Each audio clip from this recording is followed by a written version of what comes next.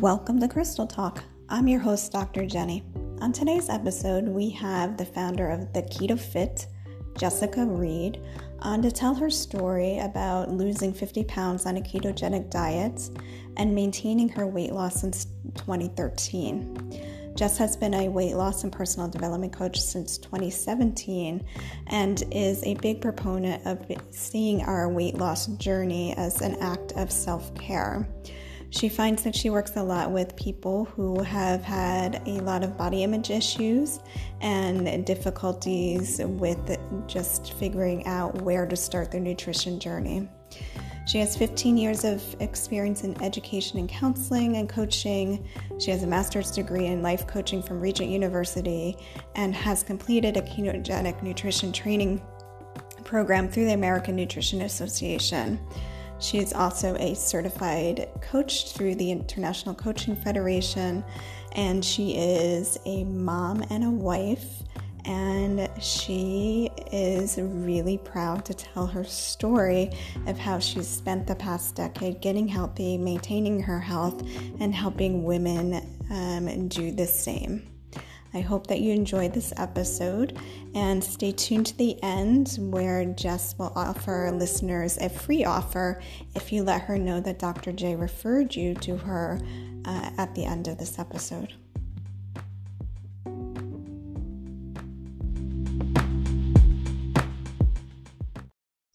Hi, Jess. Welcome to the show. Hey, Dr. Jenny. Thank you so much for having me. I am so excited for you to talk about the work that you do and your personal journey. As someone who has been reflecting back on the past, I'd say 7, 8, 9 years as to my own healing journey and realizing that it all started with health and wellness, but specifically nutrition. And that I actually did not realize up until recently how important that piece was years ago.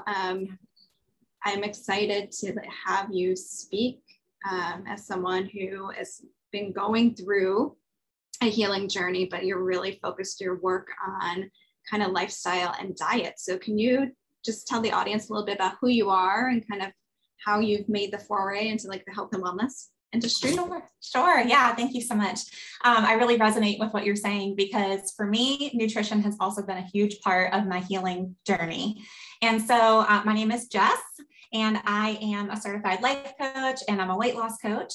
I eat keto as a form of self-care, and I help women lose weight and transform their health with a keto diet and a self-care mindset. So I work exclusively with women because I do believe that women face a unique mindset journey surrounding food, weight, and body image. And I love to really dig into that and dig into some of the beliefs that keep us stuck in a cycle of self-sabotage. So how I came to keto or low carb was way back in 2013. And I had recently gone through a traumatic experience and then a period of depression and anxiety and just dealing with that. And I packed on about 40 pounds in the course of a year. So I found myself in a place of self-hatred, shame, really hiding out from my life and feeling desperate. I had struggled with my weight my whole life. Specifically as a child, I definitely was an overweight child and received a lot of negative messaging and conditioning surrounding that. And even though I got to a healthy weight once I hit puberty, I still continued to always see myself as an overweight person. So I definitely struggled with body dysmorphia and disordered eating throughout most of my teenage years and my adult life. And so because that was already there in the background, and now here I am actually facing a real problem with being overweight, I was ready to do anything. And so I actually approached low carb or Atkins at the time as a quick fix, just like fad thing. I didn't care if it was healthy or unhealthy or whatever. I didn't even know anything about it. All I knew was I used to see my mom go on Atkins to drop 5 pounds as fast as possible. And so I was like, this is what I'm going to do. And it was November 8th, 2013. It was like 3 weeks before Thanksgiving. So I was really only thinking it was just going to be a couple of weeks and then have a good old Thanksgiving. So within about 2 weeks, everything changed for me. I had no idea that I was going to feel so good. So I did lose some weight, probably about 7 or 8 pounds. And I was shocked at that. So that was motivating and kept me going. But more than that, I really realized there's something different here. Like my mindset completely shifted. For the first time, I felt food freedom. And when I say food freedom, I mean previously, like I was stuck thinking about food. Probably 75% of my thoughts every day were consumed by food, counting calories, being afraid to eat around other people, looking up menus ahead of time, like truly just an obsession every single day. And so I was finally free from that. I finally felt satisfied with the foods that I was eating, having no idea that it was actually nutrient density. I didn't know. I just thought it was like magical. But really looking back on it, I'm like, whoa, for the first time, I was actually eating foods that were satisfying to me instead of just tortilla chips, all day long, or whatever low fat food I was trying to condense calories with. So the nutrient density and then also just achieving a state of ketosis completely changed like the fuel source of my body and of my brain. And so no wonder I was feeling so different. I wasn't able to put words to it at the time. All I really knew is that I felt so amazingly different that I wanted to keep eating this way forever, even once I reached my goal weight. And sure enough, that is what I did. Over time, I learned so much more about the science behind why this was actually making me feel so good and why it was so effective. And that just fueled my passion for it even more. And equipped with the passion for it and the knowledge behind it, I knew that I wanted to share it with other women and become a keto coach. Okay, so can you dive in and tell us a little bit about keto and what it is? And I honestly don't know that much, so I'm interested in learning, but it's definitely, the keto diet has been a buzz phrase for quite some time. And I know a number of friends who've been on it, and I've honestly have no idea what it means.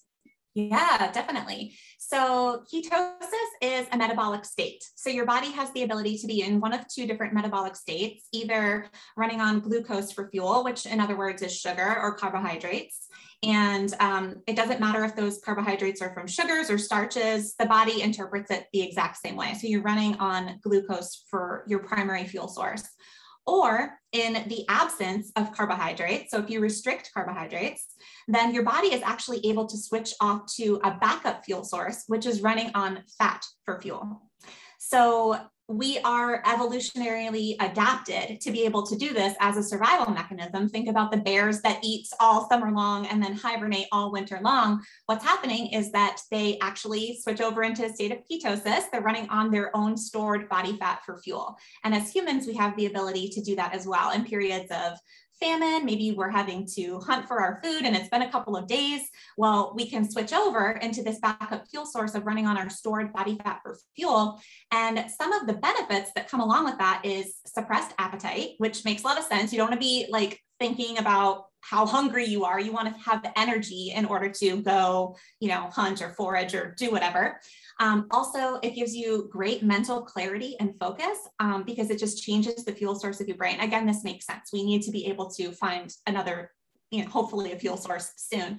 So it basically mimics fasting when you restrict carbohydrates, but you can be eating dietary fat as your main fuel source instead of dietary carbohydrates as your main fuel source. And you're still keeping yourself in that fat burning mode. And you're also tapping into your stored body fat for fuel when you're in a caloric deficit. But the thing about it is you're not counting calories. You're not even thinking about it. You're just naturally eating less because you're so satisfied with the protein and fat that you're eating, and your appetite is naturally suppressed from ketosis. So that's why it's such an effective and easy and enjoyable way to lose weight. So what does a typical diet or meal look like when you are kind of going down the keto path? Yeah, typically, as long as you're not like a vegetarian or vegan, you would be eating animal protein, low carb vegetables, and some form of either animal or plant fat. So, butter, oil, full fat dairy, nut butters, avocado, olives, things like that would be like your fat sources. So it's really interesting because we can take the dairy piece, right? So when I went on my healing journey around the same time, actually, I think like between 2011, 2013, a lot of us went through some major shifts. Yeah. And I know healing my body in different ways was really what the past 8 years has been about. I just didn't know it at the time. But I went on wellness retreat because I was so burnt out. I was like beyond burnt out from a bunch of stuff that happened. And they put me on a macrobiotic diet, and which was great for detoxing all the sugar out of my system, because I like definitely coped by eating a lot of ice cream. And I like definitely was coping by eating a lot of sugar, like probably throughout my entire first 30 years of my life. So from a like detox perspective, that diet was amazing, but I was always so hungry on that diet that they had to adjust like the rules for me to have more protein, because I was just burning through things, and they didn't really understand why. But I wasn't there for, you know, a major medical thing. I was there for a stress detox. So they were able to accommodate that, but they were always talking to me about, for me, the importance of protein, and then also the importance of healthy fats. Yeah. And that's something that has stuck with me. And now everyone is going very vegan, and I have toyed with that. And I always go back. I always feel better when I drink whole milk in my matcha or my coffee. Like I actually need something in milk that gets taken away when I replace it with oat milk, which sometimes I will do oat milk, but I try to eat intuitively. So given what's going on in the world, where there's a big push for people to try being vegan versus eating in this way, like what kind of experience do you have with coaching your clients, and what do you say when people are like, I should just be vegan at this point? Yeah. So I don't like to demonize any diet or way of eating. I fully believe in exploring what makes you feel best. So I actually used to be a vegetarian for 5 years. And for 2 of those years, I was a vegan. Now, I will say that at the time, I did not have the nutrition education that I do now. I definitely did not do my due diligence to research the nutrition aspect of being a vegetarian and a vegan. I did it from like an ethical or like compassion for animals type of reasoning at the time. So for me, I did not do it in a healthy way. Like my only thing was just like, I don't care what I'm eating as long as it's not animal based. So I was eating very high carbohydrate. I definitely wasn't supplementing. So all in all, I fully believe that you can eat a very healthy vegan or vegetarian diet as long as you do it intentionally with the knowledge that you need. So everybody has a minimum daily requirement for protein. Protein is the building blocks of your cells, amino acids, basically help all of our cells to function. And so protein is absolutely fundamental. And you can definitely get it from plant sources instead of animal sources, but it's not as bioavailable or as easily absorbed as it is from animal protein. So that doesn't mean you can't do it. It just means that you have to be more intentional, realizing that you have to eat even more protein from plant sources. And there's some, we could get into the nitty gritty of like, sometimes you need to pair it with certain things, certain plants or certain, carbohydrates in order to make it most absorbable to the body. And you should probably supplement as well. All in all, I would say eating a whole foods diet as opposed to a highly processed standard American diet is great. As long as you're focusing on whole foods and trying to get your protein needs met for the day, you're doing so much better than most of the country and most of the world. So yeah, I hope that answers the question. Yeah, no, it's really interesting. Why do you think our diets suck so much in the United States in comparison to other places in the world? Oh my goodness. Well, this is obviously opinion. But factually, we know that our government does not enforce the same food quality guidelines as other countries do. And, I don't like to be a conspiracy theorist or anything, but reality is, there's money to be made on the way that we eat. And there's money to be made on not treating medical issues primarily through nutrition and instead through the pharmaceutical industry. So there's always different agendas that are operating behind the scenes. And so I believe that's probably one of the biggest things that's happening. Aside from that, like the powers that be do have, reasons why they're not educating the public on these reasons. Also, the public, we're responsible to educate ourselves. So we definitely need to, we don't want to be disempowered and just say, oh, I'm being led astray. It's, somebody else's fault. But we don't tend to be encouraged to look for that either. Right.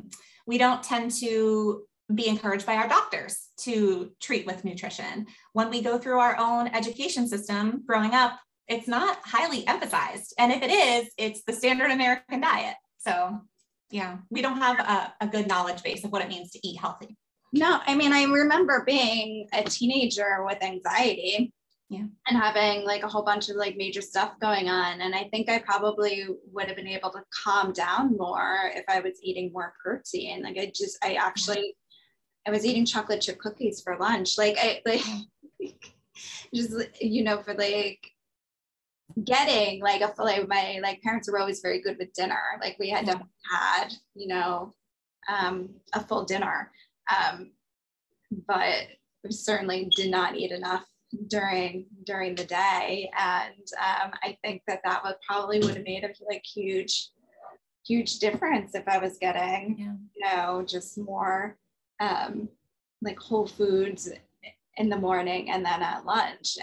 And you know, I was a go-getter kind of child. So if someone had educated me in some kind of way, I might have made some of those choices on my own. Yeah. Like it really, like looking back, zero education in the nutrition department. We maybe in school heard about like water, the importance of drinking enough water, but other than that, there's zero education for young people. Yeah, same. And the only education that I ever had as a child was the messaging that I received from my mom or aunts and uncles, like whoever was on a diet. Food was just about restriction. Like if you want to eat healthy, count your calories was basically all that I ever really retained from that. So it was never about make sure that you get enough protein, make sure that you get enough vitamins and nutrients. It was only about don't eat too much was the only messaging that I received. So since you've been on your journey, I'm assuming your relationship with food has changed dramatically. Do you feel like you've also learned to just like enjoy your food in a way you've never done before? Yeah, definitely. I do. I think that when I first approached low carb, I definitely treated it as a diet, right? So I got to follow all these rules. Don't have any, you know, cheats. I don't call them that anymore. I would call them deviations now because that's just a nice neutral word. But yeah, I was all about just sticking to it religiously, dogmatically. You know, I was proselytizing people, everything. But yeah, I didn't think that I could have freedom unless I was still following the rules. Like it was like, eating within this keto or this low carb bubble was keeping me safe from myself was kind of how I viewed it for a little while. It took some time to actually truly heal my mindsets and to trust myself around food, where now I feel like, you know, if I'm going to go out to dinner and I want to have, you know, one of my favorite places is there's a Brazilian steakhouse near us and they have fresh pineapple on the salad bar. Well, normally I wouldn't eat that because that's a high sugar fruit or whatever, but oh my gosh, I enjoy the heck out of that when I'm out to eat and I don't feel bad about it whatsoever. It's wonderful. So yeah, I can trust myself to have a deviation and know that I'm just going to go right back to business as usual. And I fully enjoy that consciously. Yeah. Yeah, I think well, I'm a Taurus. So one of the things that we're known for is sensuality. And I grew up in a family that really enjoyed food. Definitely not always the healthiest of diets, but food and a glass of wine was something that it was like a very like European like mindset around food. And I'm like, since the pandemic, I've just been seeing and hearing a lot of my friends have been focused on getting like really healthy or like getting really in shape, and which I support, but no one's been having fun with their food. And I'm wondering if you can talk a little bit about how to find the balance between changing your diet for your health and wellness, but also maintaining some enjoyment in the process. Yeah, okay, that's a great question. Honestly, I think it boils down to your personality type. I think that you need to understand how you're motivated and how you're wired and what's going to actually be most enjoyable for you. Because some people might not actually truly enjoy switching things up all the time. they might actually enjoy routine, and they might actually enjoy keeping a commitment to themselves that they never ever stray from. And to deviate from that might not actually feel like fun to them at all. It could feel like the opposite. It could feel like hell to them.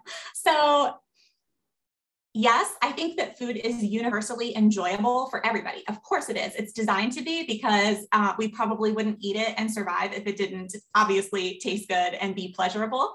So I like to take my clients through some self-awareness exercises to learn what type of personality they have in their own journey with food, to help them understand what's going to help them be most successful long-term and enjoy themselves most long-term. It's interesting that you tie it to personality type, because I definitely, I agree with you that different personality types are going to have different relationships with food. I think one of the things I appreciate about your post in our first conversation we had was that you view keto as a form of self-care, and weight loss in general is supposed to be a form of self-care. So can you expand on what you mean about kind of the mindset shift that takes place when you start viewing this as self-care versus a diet that you have to do to lose weight? Yeah, absolutely. So from a diet culture negative perspective, you would be approaching keto as a way to restrict a certain food group to get the results that you want, which is weight loss and a smaller body. And usually that comes from a place of self-punishment, unworthiness, feeling like you need to change yourself first in order to love yourself. And so guaranteed, there's a lot of people approaching keto as a tool for that reason and for that motivation. And of course, there's been times when I've done the same thing, right? Definitely, it was the original reason why I approached it. But why I say eating keto as a form of self-care is because I actually, when I experienced it, found it to be something completely different than I had ever experienced before, in that my mind felt so much better and my body felt so much better. So at the time, I just didn't understand what it was. But now that I understand the mechanisms behind it, it's that it's truly fueling your body in a very efficient and satiating way. And so that is obviously why you feel so much better in your body and in your brain. So eating healthfully, fueling your body in the best way that you can to fuel your purpose, to live into your full potential, to have everything that you need in order to be the best version of yourself for yourself and for the people that you love, is what I mean when I say eating keto is a form of self-care for me. So I like to just give an example of when I became a mom, and when they send you home from the hospital and you feel that overwhelming weight of responsibility of taking care of another person. I'm responsible for another life. Well, what do you do first? You feed the baby. You make sure the baby has good sleep. You clothe them properly, keep them at a comfortable temperature, give them a bath, meet their physiological needs, essentially, is the basics of where you start out taking care of this other person who you love more than anybody in the entire world. And so it also just stands in a stark comparison to how, as women and as mothers, we don't do that for ourselves. We're willing to give our children absolutely everything, and we neglect ourselves. And so one of the most fundamental ways that we can begin to practice self-care is not through bubble baths or getting our nails done or whatever. I'm not, slamming those things. I like to do those things too. But if we start with our nutrition, that is truly the number one form of self-care, in my opinion. I think it's a really beautiful point, because it's also usually how we start our day, and kind of like we skip over breakfast, and then like we're moving into like self-care Saturday, like going to the gym and doing all those kinds of things. When in reality, self-care starts like the minute that you wake up and you decide whether it's going to be a coffee, tea, matcha, like whatever it is that you normally do for your routine, like what kind of day it's going to be first thing in the morning. So I really love that you are helping to remind women that in order for us to be able to care for others, we have to actually self-care our diet and take care of our body ourselves. Absolutely, because we all know how crappy it feels to feel crappy when you wake up. If you have a hangover or you have a food hangover, you just feel bloated and disgusting, or even if your body is just sick, like you cannot affirmation your way out of that. You cannot bubble bath your way out of that. It's impossible. You just feel crappy and you have to wait it out until, the effects of whatever you just put into your body have run out. And we're doing this day after day after day after day. And we're robbing ourselves of how good we could feel and the full potential that we have. Are there some breakfast guidelines that you give your clients, like about how to start the day?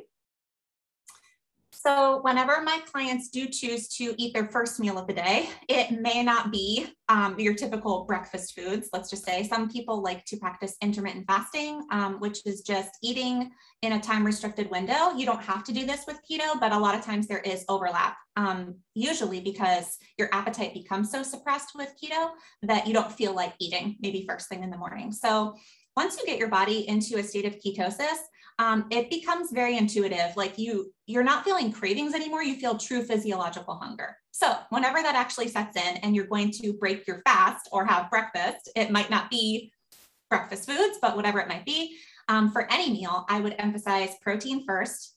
You want to get a minimum of 30 to 45 grams of protein at each meal.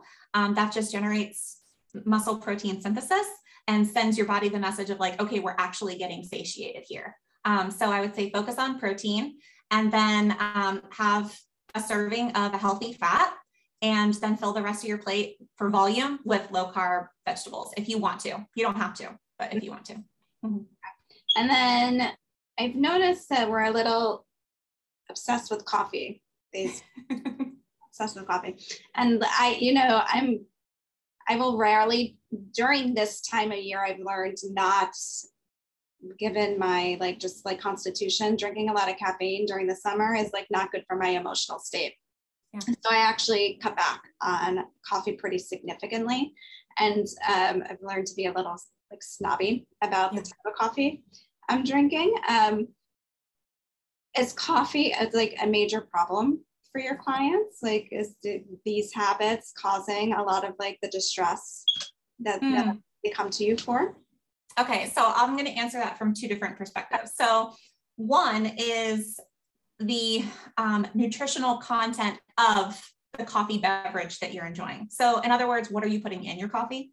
Okay. So that can usually be where people are getting hampered, because you can have coffee black, or you could have coffee with chemical laden creamer that comes from the grocery store, or you could have, dairy in it, which some people are sensitive to. You could be doing unsweetened almond milk. You could be putting a sugar-free sweetener in there. And then there's a variety of all of those things. So I encourage my clients, basically stick to a clean sugar-free sweetener. If you are going to add sweetener to your coffee, avoid all of the chemical processed crap of even if it says a sugar-free Coffee Mate or International Delight or whatever, avoid that because it's frankenfoods, it's highly inflammatory. Don't add that crap to your coffee. Stick with an unsweetened nut milk, or do a full fat dairy, heavy whipping cream.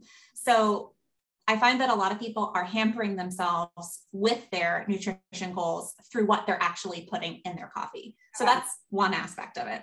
I think the other aspect that you're kind of asking me about is the caffeine content and what that does to our bodies and our brains. So caffeine can actually be really helpful for weight loss because it's a natural appetite suppressant. So on the flip side, it's you have to find your own sweet spot. Some people have a really difficult time metabolizing caffeine, which actually turns out to be genetic. So if you are one of those people, then it's going to impact your sleep negatively, which if you don't get enough sleep, then that's going to spike your stress hormone cortisol, which is going to affect the way that you metabolize food, and it can hamper your weight loss efforts. So if you find yourself still jittery after having caffeine, you might want to cut it off before noon. For me personally, I'm actually really good at metabolizing caffeine. I don't have any issues with that, but it affects my mental health. So I was extremely dependent upon caffeine for most of my life. I would still say that I'm dependent upon it, because if I withdraw from it, I instantly get a headache and get upset. But I've cut back drastically. One thing that I realized for me is that because of some trauma that I've been through in my life, I was used to feeling familiar in a fight or flight state. And so I actually thought that I felt good being all amped up on caffeine. I felt unstoppable. I can take on anything. And that actually felt good to me, even though my body was actually shaking, feeling that weird pit in your stomach thing, feeling like anxiety. It mimics the same feelings of anxiety, but I think I was so used to it that I just kept talking myself out of it. So recently, in the last year, I've been undergoing trauma-focused therapy, and that's been very healing for me. And I was finally ready. I had already admitted it to myself, but I wasn't ready to change. I was finally ready to change, and I did cut back on caffeine this year, and it has made a big difference. So I drink half calf now. And, maybe some people, that's not good. That might not seem like a big deal. For me, it feels like a big deal. And that is another form of self-care, is drinking half calf for me. Yeah. I mean, when I do have coffee, I'm very specific about I prefer to go to an independent coffee shop where I know they take care of the beans or they source the beans somewhere, because I've learned that I'm sensitive to the water that gets used. I'm sensitive to how they process the beans. So if I'm going to go that route, I want to enjoy it and don't want to put crap into my body. But I've also learned, I think I was amped up on coffee probably throughout my 20s in graduate school, like we all are. It took me a really freaking long time to detox out of that habit. Yeah. I reflect back as to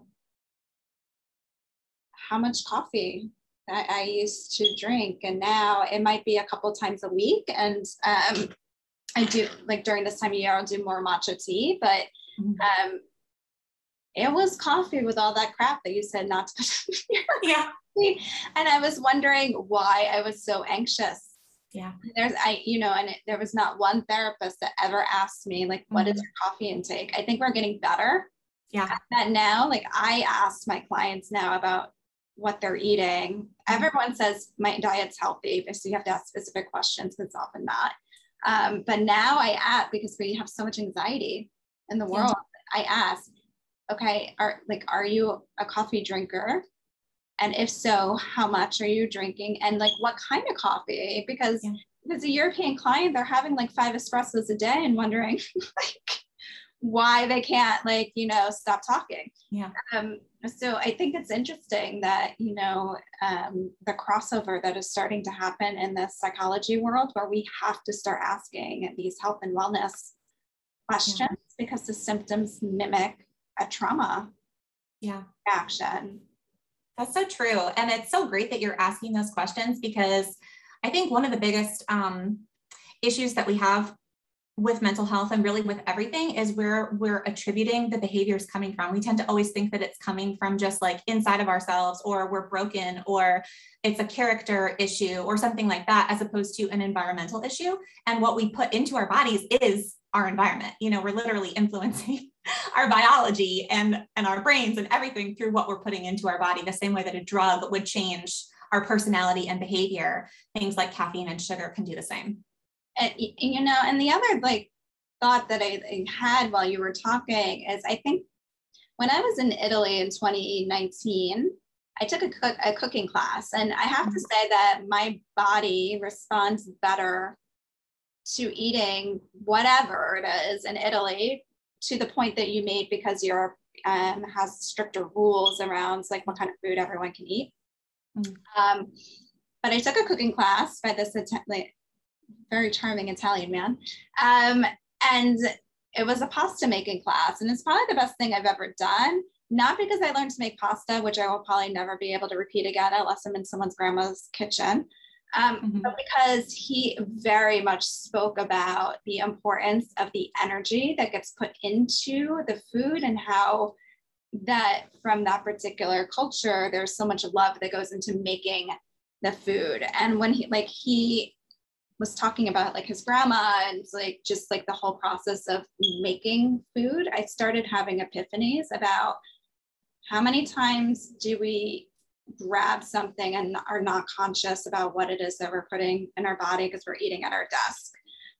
Or how many times are we just really angry and pissed off and making our dinner at home and then feel crappy afterwards. And start really realizing emotional energy probably goes into our food, and then we're putting that into our body. And it's like we get into this like vicious cycle. So when you're coaching clients and there's this crossover between the food and kind of just like mindset stuff, have you noticed patterns that people are constantly like making mistakes on and that need to be corrected, that it's not just related to the food, but it's also this other piece? Yeah, definitely. I fully believe in the energy affecting the food when it was being prepared, and also the energy affecting the food when you are actually eating it, because your body is supposed to be in a parasympathetic state when you are eating. That's your rest and digest state, as opposed to, you know, the sympathetic fight or flight or freeze or fawn, you know, like when we're supposed to be, we're constantly in that state, even when we're trying to like scarf something down on the go. So we're not eating mindfully, we're not getting ourselves into a relaxed state. And so we can see throughout the history of humanity, there are these rituals in place to prepare the food from a place of relaxation, to sit and maybe stop and pray or practice gratitude before you eat your meal, because that gets you into the right physical state. And we could call that energy. We could give a scientific reason for it, but it is what it is.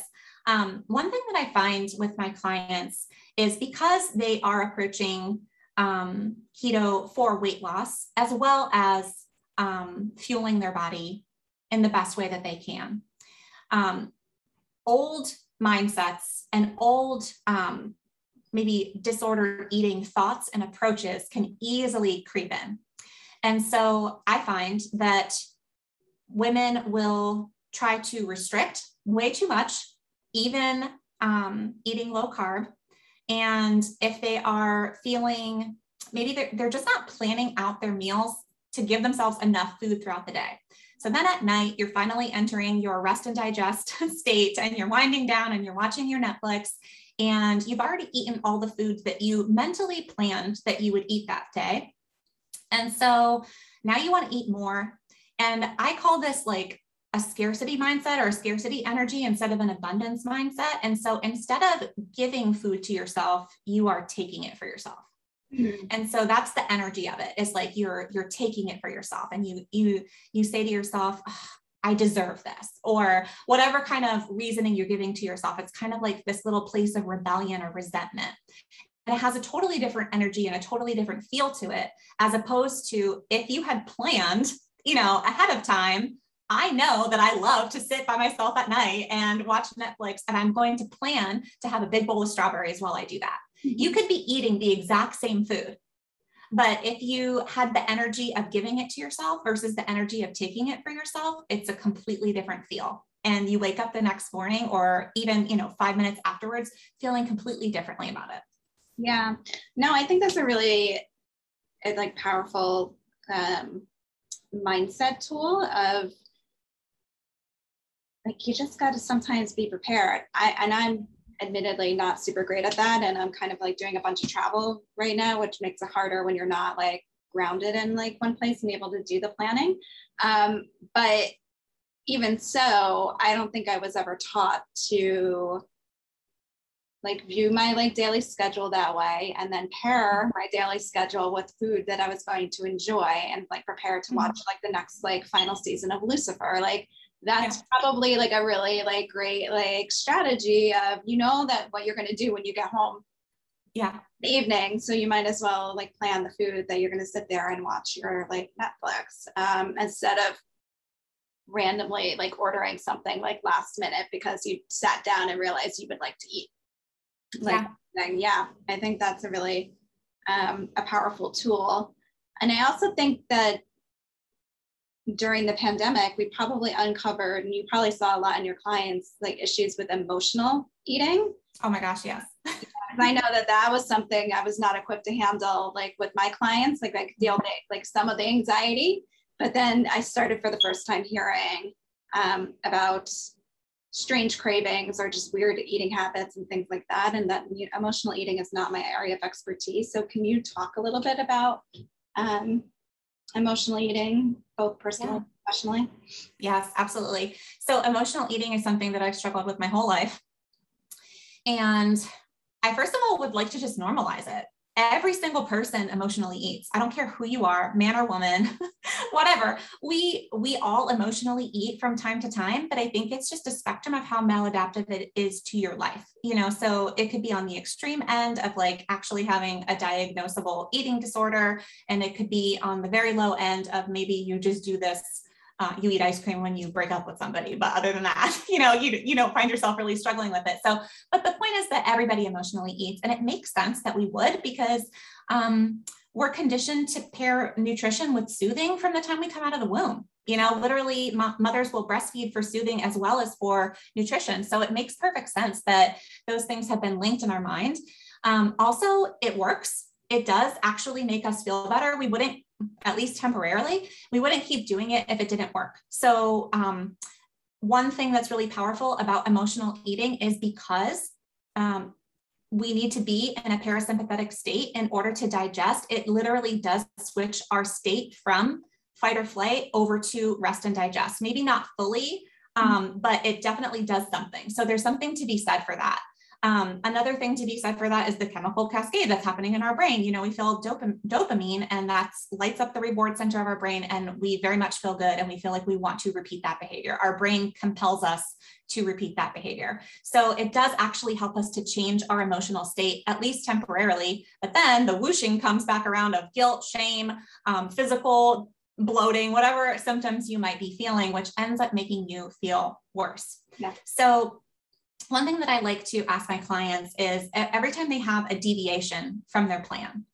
And again, I like to use that word deviation. There can be planned deviations, there can be unplanned deviations, but I don't like to call them cheats, because there's no morality to eating food or eating what you said you were going to eat or not eating, or vice versa. It's morally neutral. I also don't like to call them treats, because that implies that the rest of the time you're not treating yourself well. So I like to just call them deviations. So I like to ask my clients, what was the thought that you were having right before you ate that thing? And one of the most popular things that comes up again and again is, I was telling myself, don't do it. But then there was this little voice inside of me that said, you deserve this. Like, you have just self-abnegated all day long, and it's time to do something for you, right? And so that's what they do. And so I said, okay, well, you deserve what? You deserve punishment, or you deserve reward? Because what did it actually do? Like, well, I deserve to feel good. Okay, you do deserve to feel good. You 100% deserve to feel good. But emotional eating doesn't actually feel good. It just feels familiar. Yeah. And it gets us back into that familiar pattern of, when I feel this negative emotion, I self-soothe in this way. And it's good to self-soothe. We should self-soothe. It's the part of us that is trying to take care of us, and it's working. And that's why we keep doing it over and over again. But it's maladaptive to our goals. So that's the real issue with emotional eating. I find, I like to give this metaphor. Imagine that every day you walk through the front door of your house, and there's a nail sticking out in the threshold, and you step on that nail every single day. And you're like, oh shoot, I did it again. Let me go to the medicine cabinet, go get my Band-Aids and my disinfectant. And you do this day after day after day after day, until finally you start to get so irritated with yourself that you are spending your whole paycheck on Band-Aids and disinfectant. And what you really want to do is save up for that vacation to Hawaii. And this is holding you back from your goals. And so you decide, I'm just not going to treat this with Band-Aids and disinfectant anymore. I could just suck it up. I don't really need the Band-Aids. I don't really need the disinfectant. I'll be fine. And it's like, no, you're supposed to soothe yourself when you get hurt, right? You're supposed to soothe a negative emotion. What we really need to do is pull that nail out of the threshold. And so the nail represents either an unmet need in your life, or maybe an unset boundary in your life. And that is a type of unmet need. So emotional eating is just a substitute for the real need that you have, that from an empowered place you can think about and actually try to uncover that and meet it for yourself. The real form of self-care is designing a life that you don't feel like you need to numb out from every day. I think that's really just like a powerful statement. It was interesting, like this week, I'm in New York City, I haven't been here in a while. And so one of my big things that I love is pizza, right? So like you're in New York and pizza, but I've noticed that things have shifted for me. So like I might have a craving for pizza for lunch, or this is like, I wake up and I'm like, I think I need to have pizza.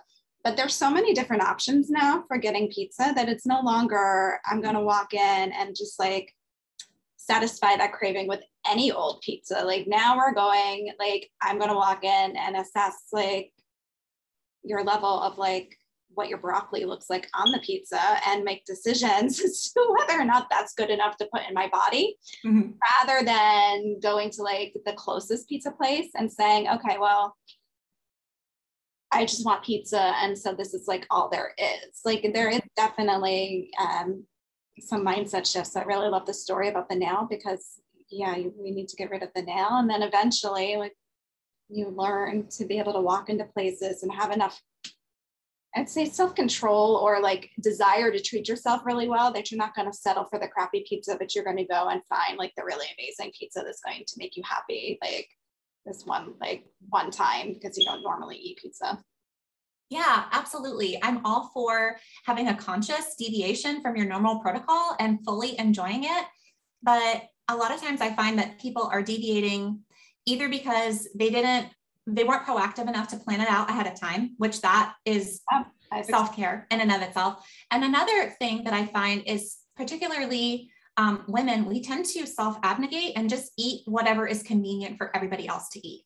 And so if the partner is craving pizza or the kids are craving pizza or whatever, and you had planned to make something else that you could eat, and then you're just like, oh, well, whatever, I'll figure it out. And then you end up eating something that you really didn't want to eat, just so that you wouldn't be a bother or an inconvenience to anybody else. Yeah, I've noticed that a lot around my family. I have been guilty of doing that as well.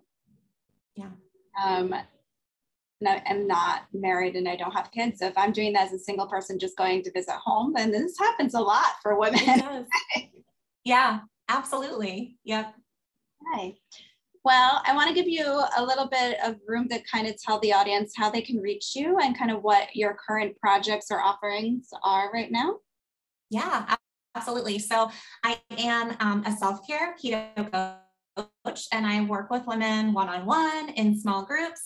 And also I have a new project that I just came out with, and it is called the Self-Care Keto Guided Mindset Journal.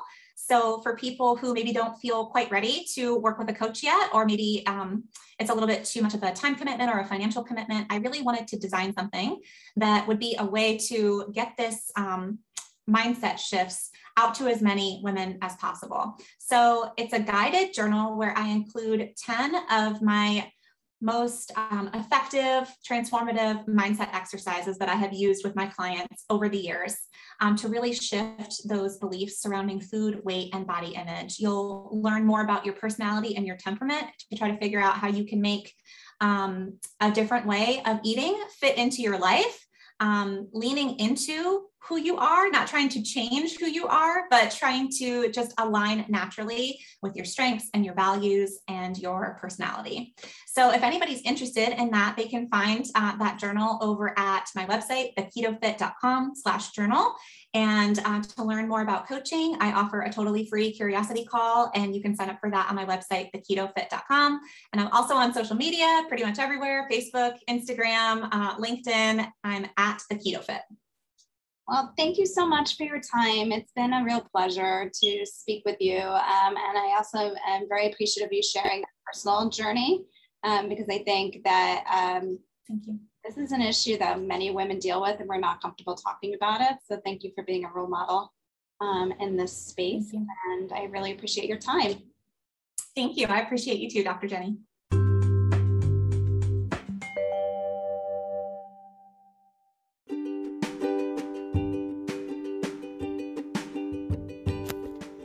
Well, I hope you enjoyed the interview with Jess, the founder of The Keto Fit, as much as I did. And if you go to her website, theketofit.com, one of the things that she does with her clients in her coaching is use a journal to help organize their thoughts and to provide a structure for the work that they do. So the Keto Fit journal is available on the ketofit.com website. It is $39, But if you go ahead and message Jess after you purchase it and let her know that Dr. J referred you, she has a free holiday gift to send to you. So again, go ahead and purchase the Keto Fit journal if you're interested in getting a taste of what coaching with Jess is like, and let her know that Dr. J referred you so that you can receive your free gift.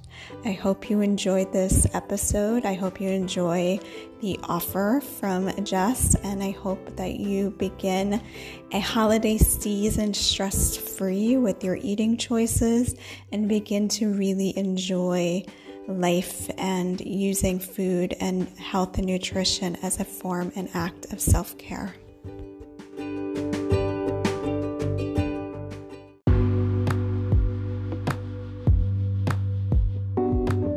If you would like some more information, please visit our website at www.drjenniferbrhodes.com or reach out to Dr. Jenny on Instagram at her handle at Jennifer B. Rhodes, or feel free to send her an email at drjenny@drjenniferbrhodes.com. If you have any suggestions for future episodes or have any questions about the information you heard in this episode, please do not hesitate to reach out. If you like what you hear, please subscribe to your favorite podcast platform and leave us a review. And if there's anything else that you need, please don't hesitate to reach out. Please also remember that the information in this podcast is for informational use only. Please go ahead and consult your medical team or any other advisors that you have regarding any questions about your mental health or anything that may have been triggered during this episode. I hope you have a wonderful day, and we'll look forward to connecting with you soon.